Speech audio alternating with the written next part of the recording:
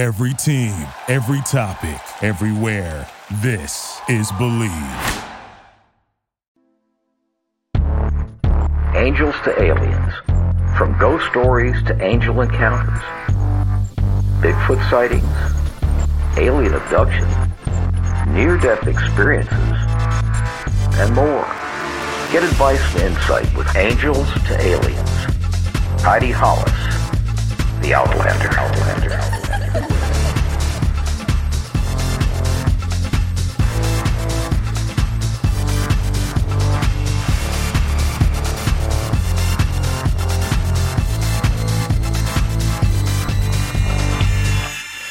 Welcome everybody to Angels to Aliens with me, Heidi Hollis, The Outlander, here on Believe Podcast Network, the #1 podcast network for professionals. The question is, do you believe? Join me now where we discuss the most incredible stories on the planet, from the paranormal to mysteries to horror to even heavenly interventions like near-death experiences. I'll also welcome you, the listener, to send over your personal stories of mysterious happenings that you'd like to share or get advice on. And we'll also be interviewing some of the most intriguing guests and researchers to experiencers, authors, and other cultural creatives. You will never be bored here, I promise. And if you enjoy this show, please subscribe and rate this show on iTunes. We're available also on your favorite directories like Spotify, Google Play, Stitcher, Luminary, and TuneIn. And you can always find us at Believe.com. That is BLEAV.com,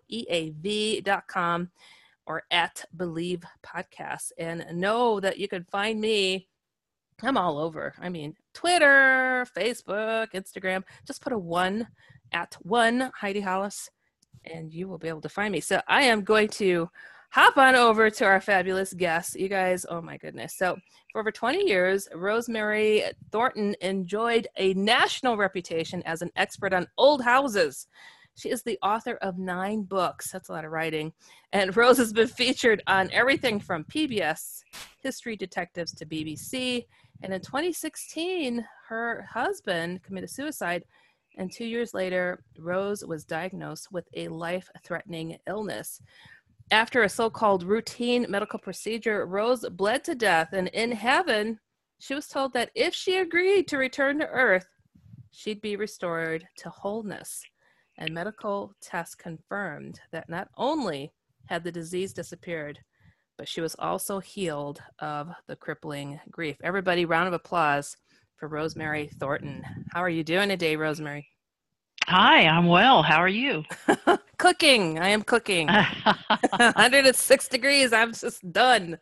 Oh, my. My goodness. But you have quite the history. I've written several books, but you wrote books, like really heavily detailed stuff on an absolutely different avenue versus what you're focused on now. So I mean, that's true. It's been quite a career change, that's for sure. My goodness. I mean, I started life, I was a newspaper reporter, several hundred years ago.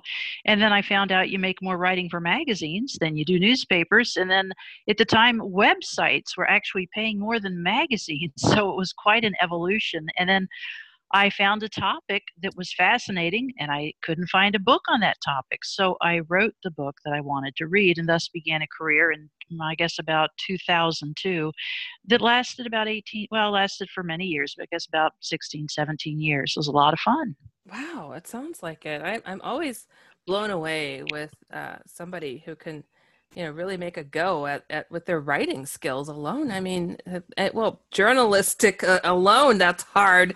But then to go and turn into books, ooh, that's something.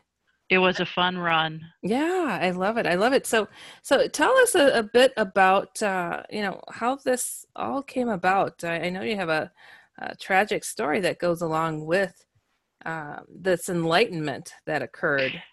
Yeah, that's a good point. For so much of my life, I've always envied people who have the happy, non-traumatic lives. But I don't think they get the good stories. But boy. yeah, I married in 2007, met what I thought was the love of my life in 2006, and The first day of January 2007, we were wed, and then we had what I thought was a pretty good life for 10 years. He was an attorney, I was the writer. We had a lot of commonalities and I thought enjoyed one another's company. And then one day in April 2016, he came home for lunch, pulled some leftovers out of the fridge, sat down at the dining room table, ate some chicken leftovers. And then he went out into the backyard with a Glock and put a bullet through his head. And I was out of town when this happened, and I got the call, and it was devastating. That doesn't begin to describe it.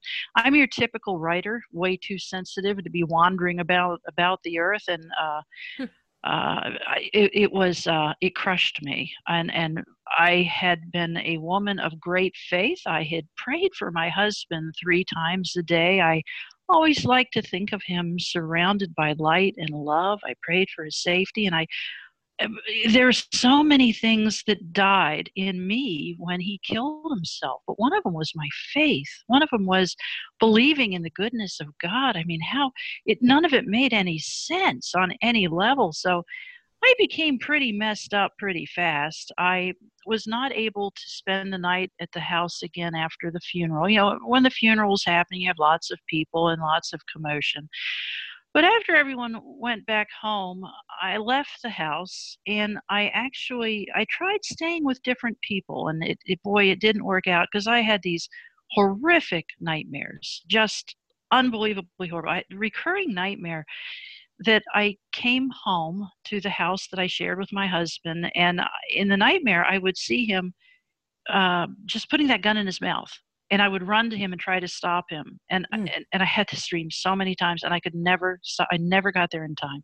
So that's kind of what I was dealing with. Actually had a couple medical professionals tell the family that people don't recover from this level of trauma. And also my sensitivity was an issue.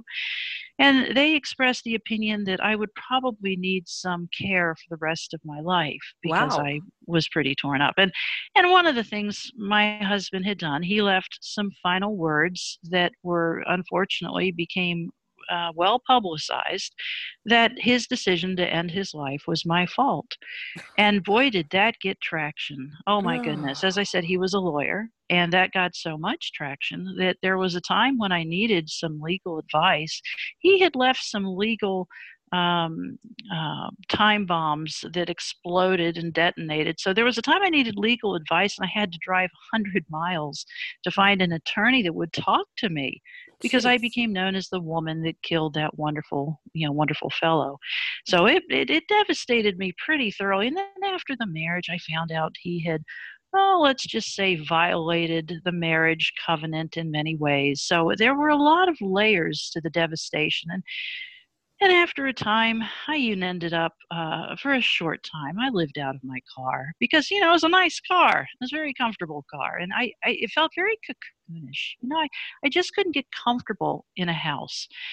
So a very dear friend, kind of on the periphery of my life, she intervened and she said, listen, you're getting a little too comfortable in that car. You need to come live with me. And I said, I'm not living with anybody. Tried it.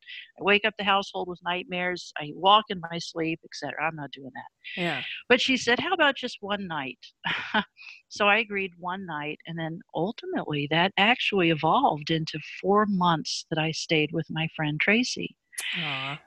And I think that probably saved my life. And then after I left her house, another friend came into my life. Well, he'd been in my life, but he actually offered to share a house with me to help with expenses, which was a concern, Yeah. but also and this is why I needed to live with somebody. I had lost about 30 or 40 pounds, and I just couldn't eat. I mean, I literally couldn't swallow. And I was living on Ensure and, those liquid nutrition drink things. So do you feel like you just kind of lost your direction? I mean, somebody goes and does like this ultimate level of betrayal. They leave your life willingly in the most gosh awful way. And then they leave this horrific letter to be like, oh, by the way, you did this. I can't imagine that level of anxiety, depression, it's like walking down the hallway in your home. You don't know, do I turn left to the bedroom? It's to the right. And you just lose all direction, it seems like. And I don't, and you're alone. So I really don't blame you for having that kind of complication going on. That's oh my, it was a mess. And I think I love this man with my whole heart. In fact, I had two different people. I mean, he was a kind of big deal litigator, and they told me when the news came over the radio of what had happened, two different women friends told me they pulled over in their car and sobbed because they realized this might be the end of Rosemary. This might finish her off, that she can't survive this. I loved him. I had a website. I made it known that I loved him. I was so grateful to have found this man. So yeah, it blew up everything I ever thought about the world and love and light and goodness. And it's interesting. I had 3 prayers I prayed every night, which the way these prayers unfolded ultimately in the near-death experience was fascinating. But one of them was, I asked God every night, either let me die in my sleep or heal me. I can't go on like this. And then the other prayer was, when I die, spare me the life review. In my dreams, I had seen my husband kill himself with a gun to the head, which, by the way, is pretty awful. I had seen that in my dreams too many times to count. Didn't want to see it on a life review. And then my third prayer was I couldn't take any more decisions.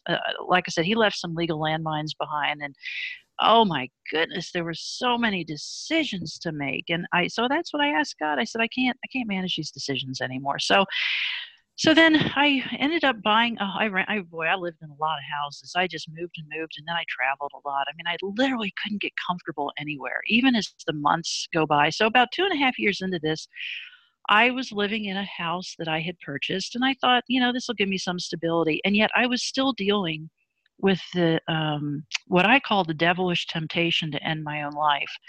I just couldn't manage the pain anymore. I mean, I was having given, I don't know, a couple 300 lectures on my architectural topics. I knew how to put on a performance, because a lot of public speaking is putting on a persona and putting the face on and getting up and putting on a show. So when I went out in public, I put on the show. But at home, I wrote in my journal, days before my near-death experience, I didn't kill myself today. It was a win. So Wow. I was really hurting, and I was trying to stay alive by nothing but willpower. So then in August, I was diagnosed with stage 2 cervical cancer, and boy, did I rail at God over that. I said, my prayers were pretty specific. I said, let me go in my sleep. So I was Wow. very angry. Wow, man, it's like you did not follow directions. Jeez. My gosh. So I just thought, what's next? What is next for Rosemary? How could this possibly get any worse? So I went in for this minor medical procedure, a cervical biopsy, because I'd been diagnosed with stage 2 cancer by a prior biopsy and a couple visual physical exams. And they determined during one of the physicals that the cancer had advanced to a point where it had actually distorted the flesh. So the cervical biopsy done under general anesthesia was really to tell just how far has this gone exactly. So after the biopsy, they woke me up, and it was a 20-minute procedure, and yet it took them 3 hours to wake me up, because I had been raised to believe in leaning on God to heal, and I had never used drugs very much. So I told them I was a drug virgin, and they just kind of dismissed it. So yeah, I woke up from that, my first surgery, woke up from it, and I told the RN I'm bleeding profusely. And I told her that I find 3 times. This fascinating. So you really relied, you had a great amount of faith. And then this tragedy happens, and you lost a lot of faith. Lost most of it. And this is something so common with people. Yes. And I find that to be, really sad. I think that happens way too often, and that's the time when we're really supposed to rely more. And we just feel like, look, I was so good to you. I was so dedicated to you, and then you allowed such a horrible thing to happen, and it's just this very human reaction to just turn our backs. And I always wonder what causes some people to really go towards their faith or really run from it. So, Well, and I would say I still had my faith. I felt like I had been thrown into an icy black sea in the middle of the Atlantic with waves churning. And I didn't know where to begin to swim to shore. I didn't know where to begin to find even a flotation device. I mean, yeah. I just felt like I was sinking beneath the waves, and every time I would start to get some air, another wave would come. Boy, you are a writer, aren't you? Listen to those words. It just painted this picture. I'm looking at the waves on the wall. I'm like, wow, where's the life raft? Oh my gosh. And it was pretty bad, and that's why it was such a blessing to have my friend live with me, because he would literally sit by my bed at night and read me Bible verses, one after the other. And I asked him to. I said, I've got my only way out of this is God. I mean, my only way out of this is love and light and God and hope and healing. Because everything on the math of this looks like I'm going down. So I'm at the hospital, and I can't believe I'm going through this. And yet again, before the hospital experience, I asked God, just let me go, let this end, or make something wonderful happen. I mean, I was a hot mess. And so, 3 times tell the RN that's awakened me in recovery. I don't look, I'm bleeding profusely. And she's, oh, honey, once you get home, you'll be fine. It's interesting that women's concerns tend to be dismissed more readily in hospital settings. Oh, yeah. I guess she didn't think I knew much about my body that I'd had for 59 years. Of course. So they sent me home. And by the time I got home, I made a mess in the car. I mean, I had lots of stuff stacked up in the car to sit on, still made a mess, went in the house, realized I'm bleeding profusely. I went and stood in my white tiled shower, walk-in shower, very nice shower. And I mean, I was standing there. I wasn't wearing anything, and just watching the blood come out of me and go right down the drain. I thought, well, at least I'm not making a mess of that white carpet outside, because that's the most important thing when you're dying is keeping the house tidy. Of course. I'm going to get a good price for this. That's right. Jeez. Even if I'm dead, I don't want to leave a mess behind. Right. This place will pay the bills off, and I'll have a nice funeral. Mm-hmm. Yeah, Jeez. So I remember thinking, standing in that white shower, I mean, the blood just was like a river coming out of me. And I was already starting to feel pretty woozy at this point. And I said to myself, I had a little chat with myself, and I said, if you want to die, just sit down. It's not going to be long. This won't take long. And then by the time they find you, you will have passed out and passed on. And I thought about it. I thought, is that really fair? Is that fair to everybody? Everyone's tried to keep me going 2.5 years. All the people put so much energy into keeping me alive to just sit down and die in the shower stall. So I kind of debated. Isn't that interesting? You have this selfless thought. Well, your ex-husband has the most selfish thought at your moment of death. Isn't that weird? That's a very interesting dichotomy. Yeah, I hadn't thought about that.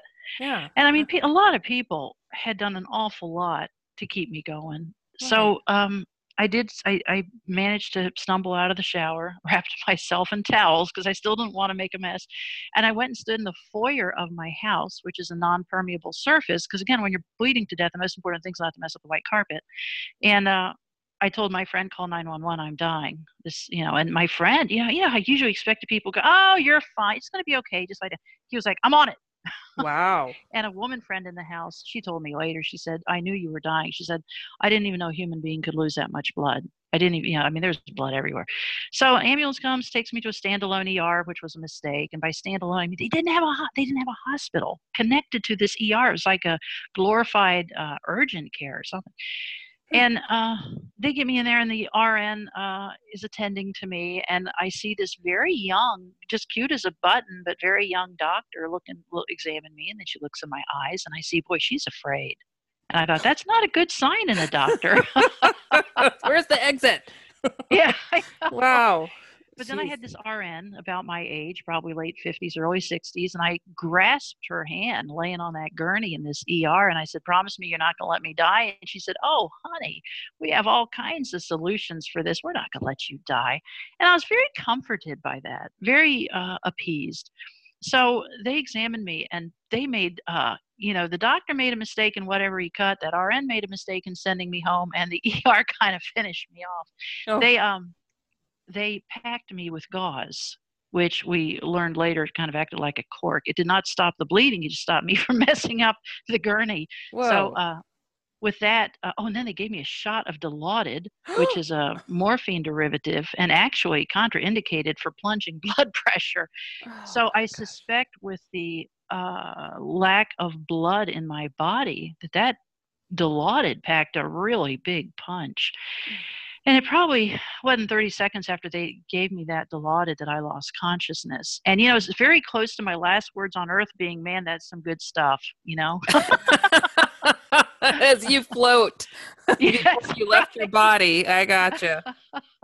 And then that was kind of the last thing I knew. And then they left me in that room. They had put on a blood pressure cuff and what do you call it? One of the pulse ox things on your finger. Yes. So they had a blood pressure machine, one of those automated things that automatically inflates and deflates and monitors your blood pressure. And then my friend who was with me by my side as I'm, you know, now unconscious, he said he watched the blood pressure just go down, down, down. At one point, it hit 32/25, which it turns out is really low. Just a bit. Just a bit. And he said my eyes popped open and I tried to sit up on the gurney, which is pretty impressive at 32/25. And I reached up to heaven, talked to somebody only I could see, and then I plopped back down. And then the blood pressure went to error. I'm pretty sure that's when I left for heaven. Wow. Meanwhile, I am having the time of my life, literally. I mean, I was unconscious, just a deep, dreamless sleep at the moment of my death. And I woke up when I died. And I woke up being catapulted out of that body. And I mean catapulted. It was very dramatic. And, you know, this sounds bizarre. And again, this is not in accord with my specific religion, tradition, and background, but it was as though there was this elastic, silvery strand from the crown of my head to the bottom of my heel. And somebody had reeled back on that like an archer's bow and popped it. And I went flinging out of that body like toast out of a toaster. It was wild. So I wake up to this feeling of being popped out. And at the moment that my soul separated, I heard, and this sounds, again, bizarre, I heard like a ping or a boing or a pop. And I have since learned that that is not uncommon to hear a noise that goes with this. So I was floating further and further away from my body. And several people say, did you see your body? And no, I did not. But I was in this blackness. I was floating in this perfect blackness. It was comfortable and comforting. It wasn't hot. It wasn't cold. It wasn't damp. It wasn't dry. It was perfect. And I felt actively loved within this blackness in which I'm floating. And one of my first thoughts was, oh my goodness, I'm dying. I guess the doctors and nurses did their best, but I'm dying. And then being the writer, I said, actually, you're not dying. You're dead. Clarify. Because when you're dying, the most important thing is to correct your tense. Of course. And I heard myself voicing these words, and then I giggled because I cracked myself up. I thought that's pretty funny that here I am having died from a I really like you, Rose. I've died from a 20-minute medical procedure that is the most unimportant, inconsequential event, and I've died from it. So anyway, yeah, I laughed. I laughed out loud when I said, actually, you're not dying, you're dead. And I heard myself giggle. And I thought, this is great. My macabre sense of humor goes with me. My intellect went with me. My weirdness goes with me. And even my goofy little giggle went with me. Oh, I love it. And I thought, okay, I'm not producing breath sounds. I don't believe I have vocal cords. I'm not even sure I have ears, but I am making the same sounds I made before. And I hear it. I hear it all. And I thought, oh, man, this is great. This is just great. And a Bible verse came to mind. It's I kept thinking about the peace. The peace. I mean, a lot of people talk about the love.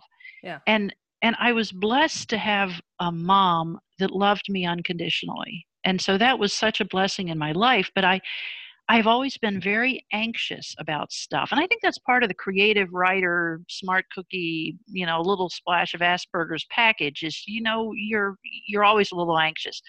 So experiencing this perfect peace was fantastic. And I was grateful that there was so much peace. I was grateful to know what I looked like without the anxiety and the fears and the worries and the woes. So the Bible verse came to mind was the peace of God that passeth all understanding shall keep your hearts and minds through Christ Jesus. And I thought, that's the peace that Paul was talking about. You can't explain it. You can't understand it. All you can do is experience it. And then I thought, every Bible verse that I have in memory has come with me. I thought, that's great, because my brain is back there bloodless and lifeless, and yet all those things are still with me. And there was this increasing awareness that everything we are goes with us. I mean, and I guess I am kind of a intellectual in some ways, and I just kept thinking about this experience intellectually and spiritually and emotionally and mentally and across the whole spectrum. And I had the greatest mental acuity that I have ever known in my life, which was great. That's awesome. I have to point out something. You know, I always tell people, it's like, do you think like the really rotten, low down, good for nothing guy that has the most awful attitude is suddenly going to be fully enlightened when he crosses over? I think he's still going to be a butthead, and he's going to reject everything that he sees and be a skeptic. Like, this is crap. This is, you know, I don't think a whole lot changes from our personalities crossing over. So I'm glad that you're pointing this out, that it's all there still. And yes. I think that's why this is quite the school that we're in, because, you know, if you're at this level and you refuse to grow here, you'll just probably be back. I mean, because you go into this abyss and you're still that same butthead. I mean, my goodness, it of course you have to be recycled. So I'm thrilled that you're mentioning all this. Oh, it was great. And just knowing that my giggle went with me was huge. And then still floating further and further away in this blackness, I felt the presence of a massive spiritual being. And he, she, don't know a gender. He, she was to my left and way taller than me, massive. And again, just exuded everything good you've ever imagined in your human experience times a billion. You know, light and joy and peace and happiness and goodness and just everything. And so I'm having a great time, and it just got better because now I have somebody with me. You know, it's a party now. And I look up to my left, and this also fascinates me, that I am turning my head to my left to see who has joined me. And I think, how am I turning to my left and how am I turning my head? I don't know, because I guess I still have this form. And I turn to my left and I say with literally a lilt in my voice, I said, "And who are you?" Because I think this was great. I really was having a good time. And the voice said, and then again, it came with not just words, because I'm a wordsmith, been a writer 30 years. Mm-hmm. The message came with an infusion of knowing, of knowledge. But it came with words too. But the words were, "You're the image and likeness. I'm the original." And I was like, whoa, that's First Genesis 27. I've spent my whole freaking life studying that. And I remember thinking that would have been good information to have back there, but whatever, glad to hear it. And I mean, I was just thinking, this is so great. I love this. And so many people say, you wanted to go back. No, I'm still miffed about coming back. So I knew I didn't want to come back. I mean, there wasn't even any thought of it. I was just having such a good time. And then this went on for some time, this floating. And again, I don't know that I could say it went on for an hour or 3 weeks. Can I ask you, this being, how better can you describe what you were seeing?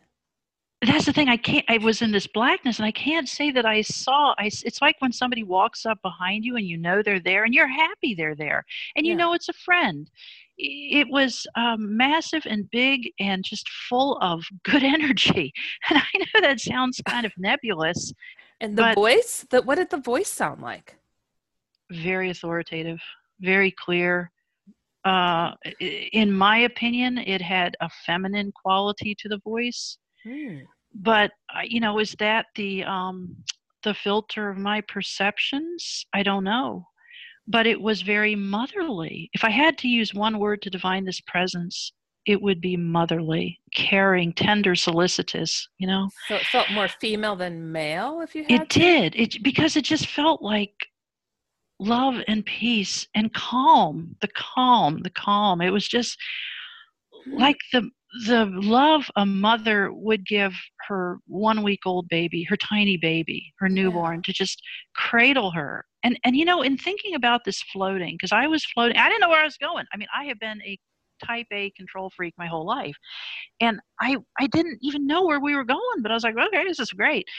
Now I wonder, maybe I was being carried by this spiritual being. And this felt like God, like God to you. Or I don't know, an angel, or I don't know, the Holy Ghost. The comment that you're the image and likeness, I'm the original, that's indicative of God. Yeah. I guess. I mean, I don't know. I don't have an answer for that. I wish I did. I don't. Okay. So the floating went on for a while, and then this is I guess, not being a typical person, I didn't have a typical NDE, but it's almost like somebody took my batteries out for a time, because the next thing I knew, I was in a white room and I was on my feet, and something resembling feet. I was on my legs, and in this beautiful white room, and white, luminescent, iridescent, perfect white room. And there was a door in the distance ahead of me. And having read NDE experience throughout my life, I looked at that door and I knew that was the barrier. That was the at which there'd be no return. And I knew that, and I was kind of like, you know, okay, everybody out of my way. I'm doing the door. We don't need to talk about this, you know. Right. So I'm ready. And you know, honestly, and this is no joke, people laugh at it, but I really felt like I had been granted an early release for good behavior. I really did. I felt like I'd gotten off the superhighway of life fairly easy. And I had died peacefully in my sleep when I passed. You know, hadn't been my best day, but still. Been heal me or let me go. And my other prayer was no life review. And there was no life review. And then my other prayer had been about the decision. So in this white room, and there are, again, not a traditional prayer. This is exactly how it unfolded. I saw like this filling this room. And the mist was so thick, and yet I tried to focus on a single droplet of the mist. It was so tiny and so fine. Rosemary, I don't know what happened, but your mic is going in and out a little bit. How's this? There we go.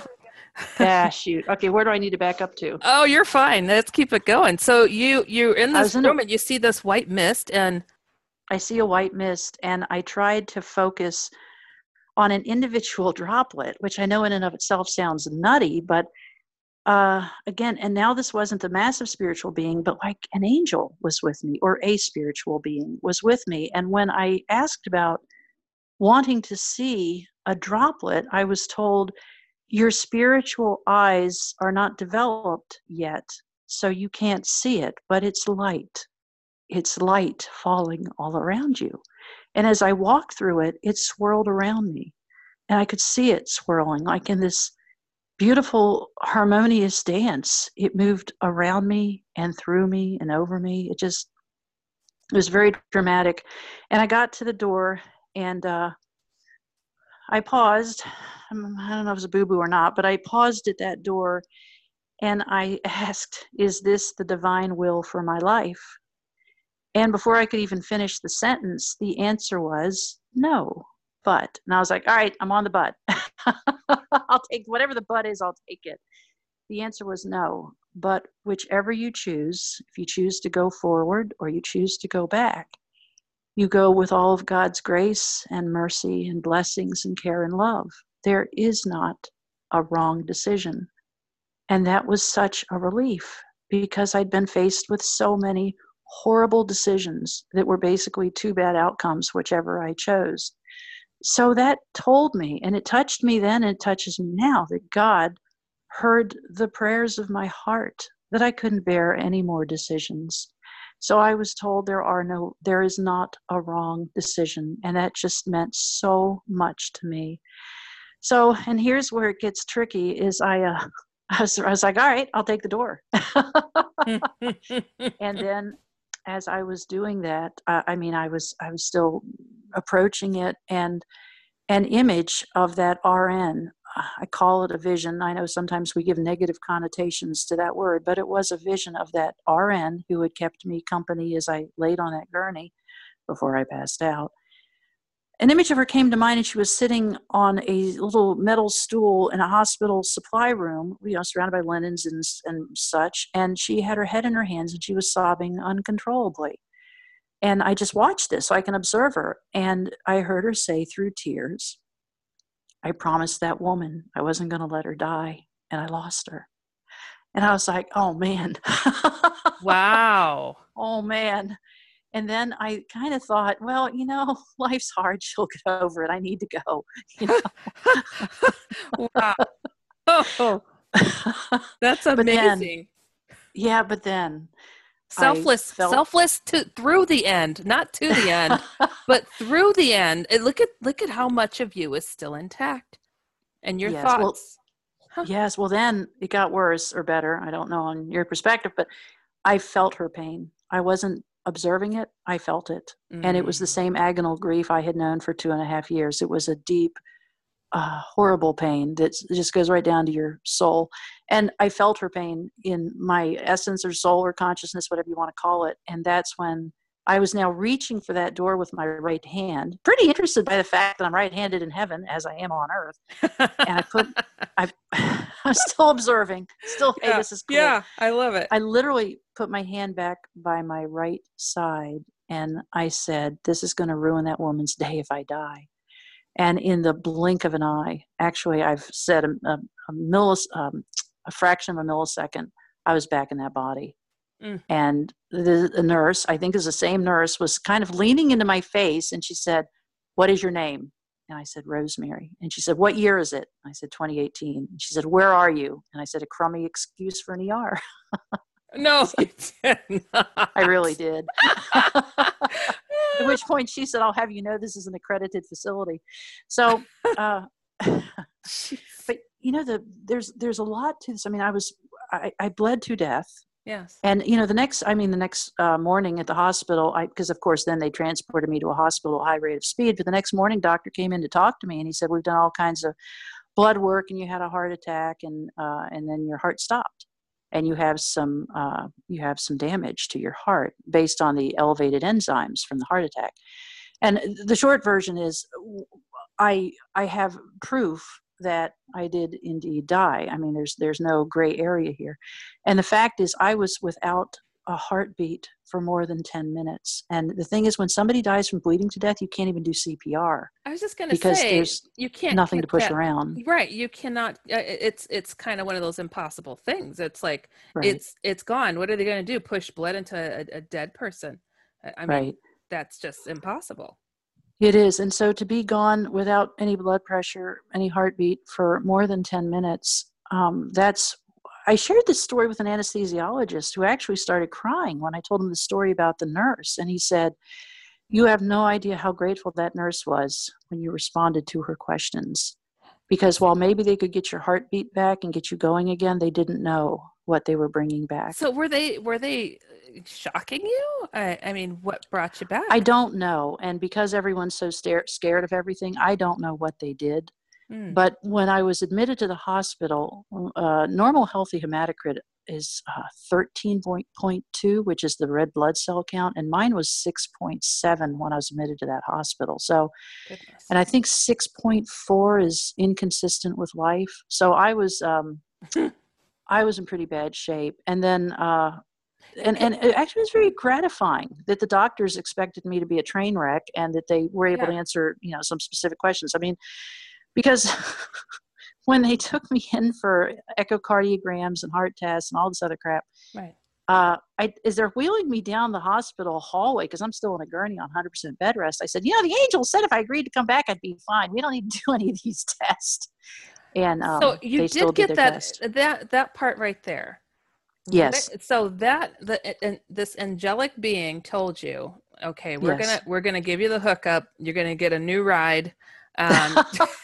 It's going to be just like new. You're going to be just fine if you agree. Otherwise, go ahead, go through the door. And the door, what did you feel was on the other side of that? I knew that it was, I can't think of a better way to say it, but crossing the Rubicon. It was the point of no return. It was what I think was on the door. Because you hear people say if they come back from the dead, they feel like they're 50% in this world and 50% in that one. I did not. I felt like I was 95% in that world and 5% in this one. I felt like I could converse more easily with the angels than I could with human beings. And I asked a million questions after I came back. And one of my questions was, why was the door shut? I've heard about open doors, borders, boundaries, gates, fences. What's this closed door business? Even the song Going Home. Mm-hmm. You know that song, Going Home, Going Yes. Home. Old hymn. It talks about going through an open door. And what the angels told me in those hours and days after I returned from this experience, they said, your loved ones were on the other side of the door. And like my mama. And they said, we knew if you saw them, there was not going to be any discussion phase about going back, that you would not have returned. So they said you were sent to heaven for healing, and that was the primary objective. And you were given the option of going on. Isn't that something? Okay, go ahead. Yeah. I'm sorry. Oh, no, it was quite a thing. And I did talk to the angels a lot, and it was, I believe it was in that white room where I was told if I agreed to come back, I'd be returned to wholeness, and not just the physical. And I don't want to diminish the wonderful restoration of physical health, because ultimately tests showed that I was 100% cancer-free. I mean, they'd biopsied, everything but my fingernails, and they found not anything anywhere. But the real healing was my soul. When I got home from this, I was in the hospital for 4 days. When I got home, I opened my Bible and it fell to Psalms 23, where it says, He restoreth my soul. And it made me weep, because that was the healing. No more, and this has been 18 or 19 months now. I guess it's longer than that, but I no longer have a desire to end my life. That's gone. That's off the table. And, I look back on my prayers, God, heal me or let me die. And I kind of got both. He followed the instructions, did he? Yeah. I got healed and I got to die. And I am mostly a little miffed about coming back, but I feel like I have a YouTube video that somebody did. Somebody heard my story and loved it. And I mean, that's had 42,000 views. I've had a lot of people who've lost a child to suicide or a spouse to suicide, and they want to know two things. One, how were you healed from the agonal grief? And two, what's it like in heaven? So it's an experience that kind of touches on so many bases. And the cervical cancer was caused by an STD that my husband had given me. And what I was told was that he didn't get the last word, he didn't get to take me out, that this was God saying, we're doing a U-turn on all this mess, This is not how Rosemary's story ends, with dying as an ancillary cause of an STD that her husband gave her. So it was all very dramatic. A better foundation than those houses you used to talk about. How about that? It's been, and another interesting, fun thing, my buddy, his name is Milton. He was the one who had been in the ER that watched me, reach up to heaven and then plop back down. He saw my blood pressure go to nothing. He was there. Yeah. Well, when they got the doctor in the room to revive me or resuscitate or whatever, he got shooed out into the hallway. Well, while he was out, and this man, by the way, was an avowed atheist. He actually subscribed to a magazine called American Atheist and was very proud. Dodge. Come on. Wow. He really did. So he's standing in the hallway and he's thinking, oh man, I just saw her die and all that. And he said, this is so cool. This might be my favorite part. He said an angel came to him and said, it's okay. We just need her for a few minutes. We're bringing her back. What? Hold on. He saw them appear in the hallway? No, he felt them. He did not see it. He said it was because he had been taking care of me for 2 years. He had been very dutiful. I mean, it was a platonic relationship. I certainly wasn't ready for anything else. Right. But he had been like a mother to me, literally, and had taken such sweet care of me. And he said it was like a blanket of just comfort had been wrapped around him, and something I got very goosebumps. That's and awesome. something very tender said, "It's okay. We just need her for a few minutes. She's coming back." So when he heard that, and this part, oh my gosh, he heard that. Yeah. He goes out in the lobby to get a soda. I said, "Wait a second. I wasn't there for a strep throat test. You just saw me bleed to death and die. You saw the blood everywhere, the blood all over me, blah, blah, blah." Yeah. He goes, "Well, the angels were pretty clear. They said you'd be back." And I was really thirsty. It'd been a long day. So then Wow. after he comes back into he gets his soda, comes back and leans against the hallway there, waiting for them to open the door and tell him something. And he said the door opened 4 times to that little cubicle, and each time a medical worker appeared with an armful of linens, literally dripping in blood, literally dripping. Gosh. And I said, "Okay, that must have gotten you. That must have gotten you." And that's when I realized the gauze they had put in me was just like a cork. Yeah. I think it was a uterine bleed, who knows, but Right. it didn't stop the bleeding. It just stopped them from seeing it. So yeah, 4 times that happened, and I said, "Okay, that got you, right?" And said, "Well, the angels were pretty clear. They said you'd be back." So he was unaffected by this. And then But you know he what's interesting? The angels knew your decision. They knew what it would be if they told him Oh that. man, that's a really good point, Heidi. I hadn't even thought about that. Yeah, they knew. They knew Because how they this knew was how ending. selfless you were. No, they knew how selfless you were. This is why you lived to begin with, to make that phone call. They knew that you were selfless in that sense. And they knew if they showed you that nurse, there's no way man. that you were going to walk through that door. Yeah, the nurse got me. And people said, "Oh, did you find out if she was crying?" Well, it wasn't a contemporary event. That nurse was at the side of my gurney trying to bring me back to life. I Yeah. believe it was a potential future vision. Mm. So, and an interesting long term here. I mean, this has been, September 2018. Milton subsequently became the guy that would call me and share with me the Bible verses he just discovered. And he says, "You should hear this one. This one really applies." You are kidding me right now. Oh my No, gosh. he's become something Bible of my thumper? spiritual counselor. Yes, he's. I think Bible thumper is kind of a negative connotation. He's just Right. He's very attuned to the things of spirit. He became really inspired. is. That's better. Yeah. There you go. Okay. Wow. So I love he's- this. I love this. Oh God. So, and then the other thing that happened is after I came back from this, I realized my life had been a mess. I had been a mess. So I sold everything I owned. I donated all my research materials to a college library. I sold my car that I had waited 2 months to get. It was a special order Camry that came with white leather. I sold off everything and moved 1,000 miles away to St. Louis. Wow. Okay. What was in St. Louis? What was the inspiration on that? Well, I have a daughter here, and I had lived here in the 90s, and it's just very peaceful. I'm actually in a suburb. I'm actually in Illinois, which is kind of, some of the suburbs here in Illinois are kind of a bedroom community of St. Louis.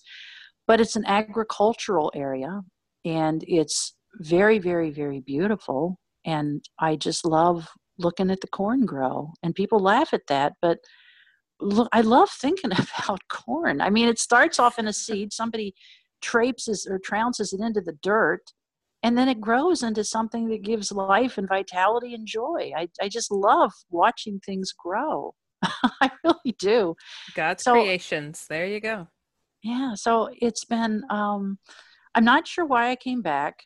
I've still had my ups and downs. I still have moments when I'm afraid and still have some anxiety, but I don't go to bed for 3 days when the anxiety hits. I don't wish I was dead. I say, "Okay, God, you brought me back. This is on you. What good thing's going to happen today?" Yeah. And now, do you still have this? You said after this whole event, do you have a close tie with angelic beings? Do you communicate still? Oh, I was so miffed that I felt like that spot, that portal between me and the angels grew smaller. But yes, I still feel the connection, but it's not as effortless as it was. It takes me, what I do is I think about that white room. I think about the peace and being enveloped in those sparkles of light and how they danced around me. And I think about that, and then I feel peaceful. and then I can hear direction as to what to do. So it's not as intense as it was, but I think it's still reachable, achievable.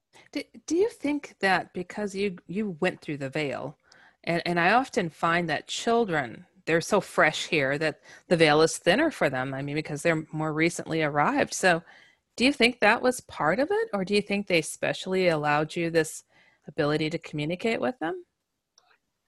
I think it was kind of a rescue mission, because I did ask the angels what was all this about and why am I back? And what the angels told me, and these were in the early days. I mean, I came home from this experience. They kicked me out of the hospital faster than I wanted to come home, because I wasn't, they bring you food 3 times a day in a hospital and they're really nice to you. I did not want to leave. Right. And they let you fill out these menu things, and they say, okay, now, do you want chicken cordon bleu or a hamburger for dinner? Right. So I really liked it. But then on the I don't know if it was the 4th or 5th morning, this doctor that I really liked came and sat by my bedside. He said, he said, Rosemary, I understand you don't want to go home. And I said, no, I don't. I want to stay here another couple of days. This could still go off the rails, buddy. And he said, your blood cell, or your white and red blood cell count is so catastrophically low that now you're at risk of developing MRSA and staph infections. He said, so you're going to be safer at home. So I was like, all right, I'm out of here. And then when I had been admitted, that account, I think I said it was at 6.5 or 6.7, something like that.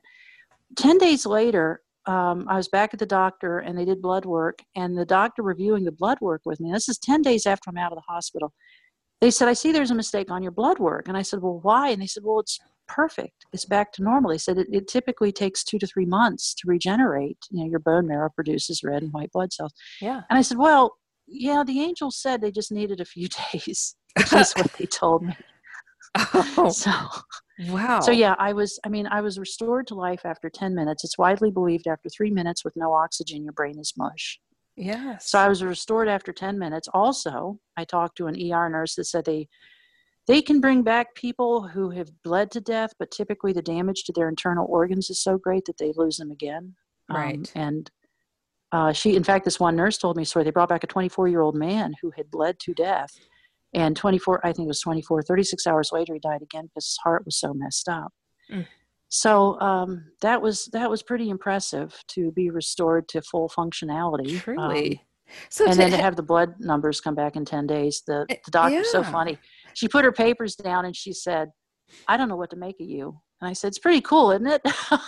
You're like, look, I got the 411 on this one. I mean, they told me everything was going to be fine. So now that you're at the stage that you are, and I've had some near death as well. And it's like, I look at the world quite differently. And it was really difficult to want to stay here, because my goodness, the other side is just, it's wonderful. So I don't know how to translate that to people, and to get that across. So what do you do, and what do you feel is your goal and your mission in all of this?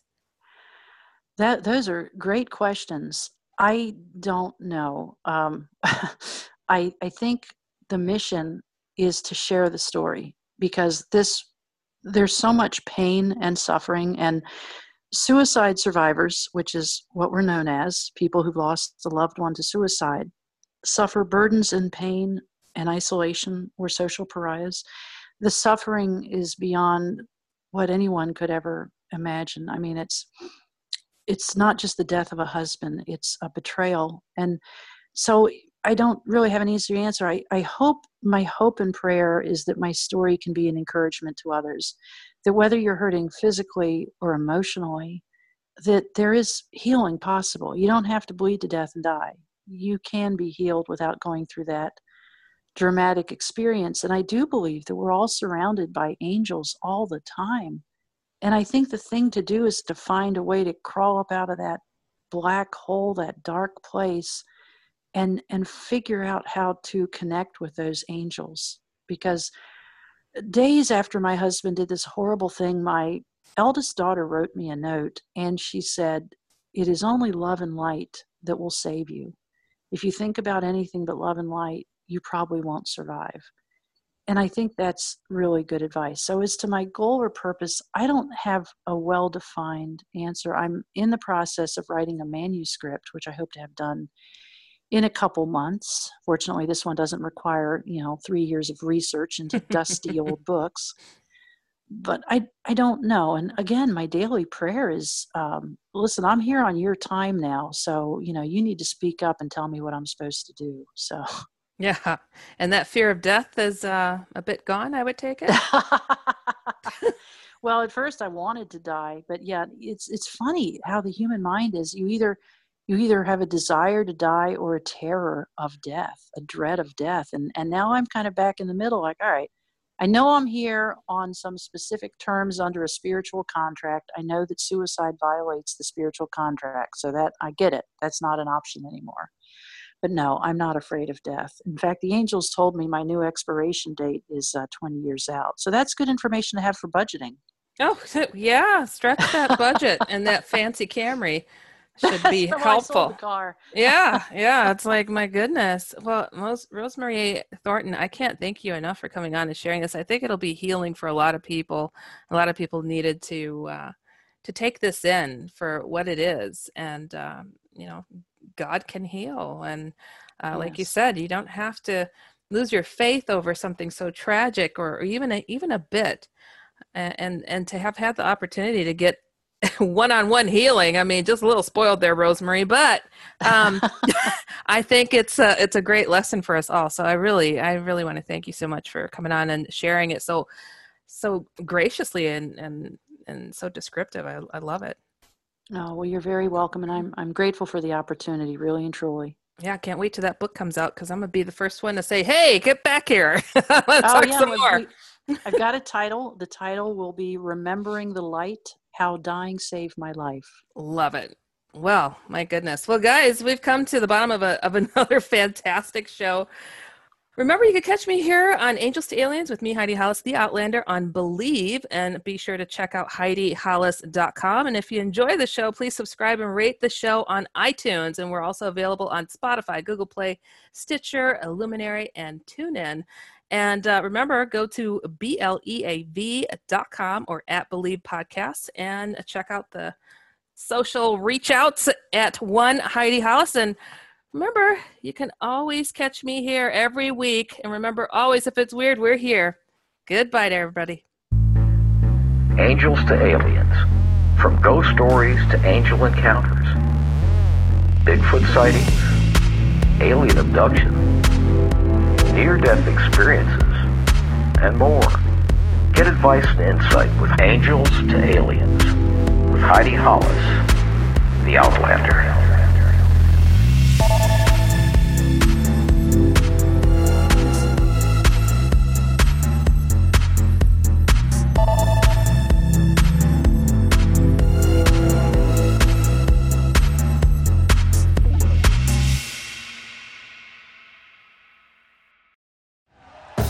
Thank you for listening to Believe. You can show support to your host by subscribing to the show and giving us a 5-star rating on your preferred platform. Check us out at Believe.com and search for BLEAV on YouTube.